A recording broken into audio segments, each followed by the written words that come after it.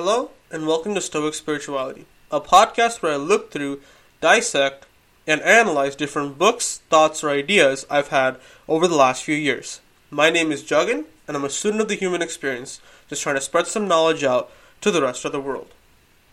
And so I'm currently analyzing 30 Strategies of War, Think Like a Monk, and Grit. And this episode focuses on Think Like a Monk, which specifically on relationships and people watching. A book by Jay Shetty that also embodied the beginning of my journey toward becoming a better person. And so to go into this idea of relationships, a lot of times us as humans fall into a very simple yet complex fallacy.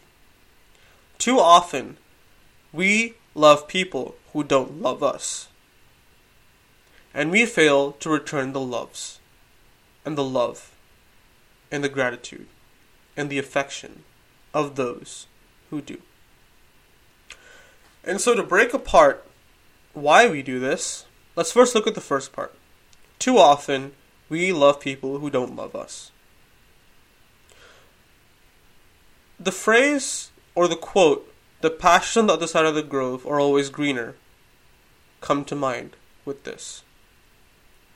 People who seem distant, people who seem emotionally unavailable, people who seem like they don't care about us are usually people we love or we seek to love. We, as human beings, always want what we don't have or we can't have. It is in our nature to seek out this and always be unsatisfied with our current state of mind or state of affairs. And a lot of people who know this rule also use it to their advantage or to their leverage. The book The Art of Seduction by Robert Greene talks in detail about the idea of always being unavailable and making those around you go wild for a glimmer of care or affection in whatever you do. The flip side of this sentence is failing to return the love of those who actually care for us. So a lot of us, when someone is empathetic, caring, loving, and is always present for us, we take them as a common quantity. We take them for granted. We take them for someone who will be there no matter what, regardless of the cost to their self. Because we simply, as human beings, cannot accept or feel gratitude for those which we possess. It is always those that we win with hard effort, and ones we cannot keep or grasp, that elude us, that cause us to feel the sense of envy, the sense of desire, the sense of willingness to fight for that. Because who is going to fight for something that is already present, that they already don't have to fight for? Who is going to care about that? It's in our nature. Personal experience-wise, similarly. People who provide all the care to us are common known quantities. We know they're going to be there for us, so we don't worry so much about them leaving or them staying. But those who we do not have in our life, those who always seem to scamper away, who provide such little dopamine and disappear, those are those who we chase. And simply being aware of this fact, simply being aware of this fallacy, simply being aware of this human nature problem we have will alleviate a lot of those issues. Because then, as one of my favorite quotes goes, if we look for what we don't have, we will miss out on what we do have. If we look for something that doesn't or isn't present in our lives, we will miss what is. And this is kind of linked to the definition of envy. So the definition of envy in this context is you take a look at someone's prestige, power, or abilities or talents, and you want that. But you don't want just that.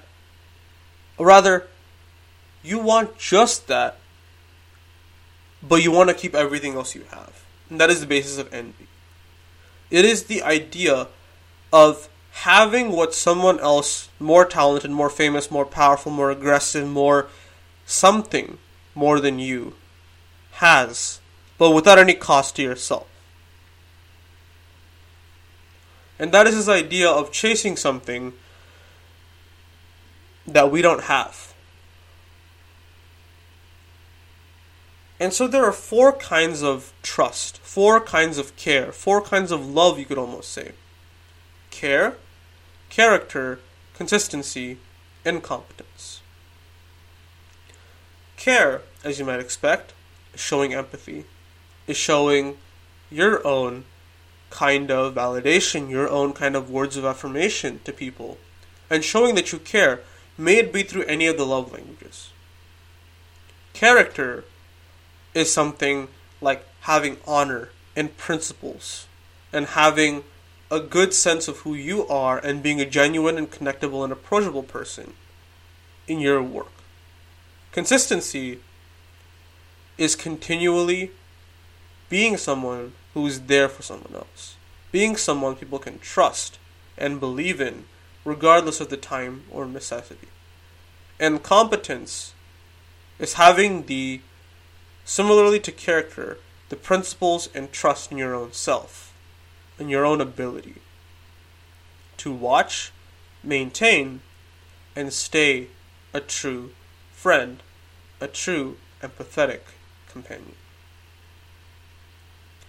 And finally, one thing that we must do in our lives is kind of classify people. Classify people as a season, a reason, or a lifetime friend.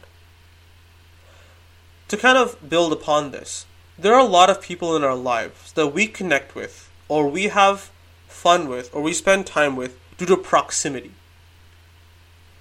For instance, if you imagine the amount of people that go to college, the amount of people that go to high school, and make all these friends, and all these people that are in their lives, but as soon as high school disappears, as soon as the reason for them being in close proximity disappears, they also disappear.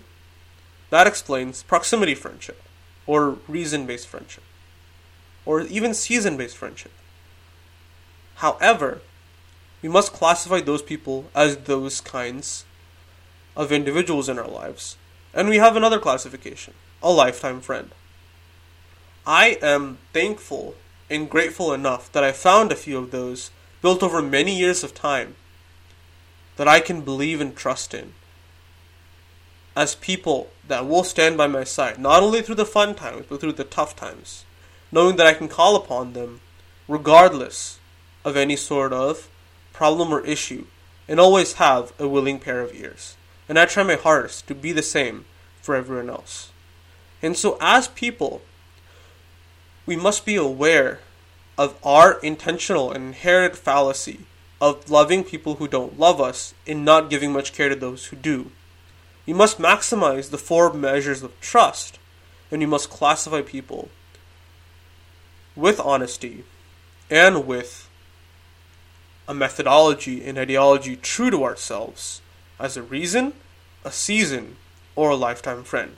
For not only can we not bear the cost of self-deception and allow ourselves to live in peace and harmony with similarly empathetic, kind, and good-hearted individuals. For in the end, those who we seek out, those who we chase, and those who we try to get to love us usually never will, and will only give you the emotional baggage of loss, remorse, regrets, and grief to carry. There are always exceptions to this rule, but primarily this is the ending and the creation of trying to love someone or to care for someone who doesn't do the same for you. Thank you so much for listening to this episode of Stoic Spirituality. If you'd like to hear more content, feel free to drop me a follow on whichever platform you listen to this podcast on, and catch me at Stoic Spirituality on YouTube, TikTok, and Instagram. Thank you so much for listening, and see you guys next time.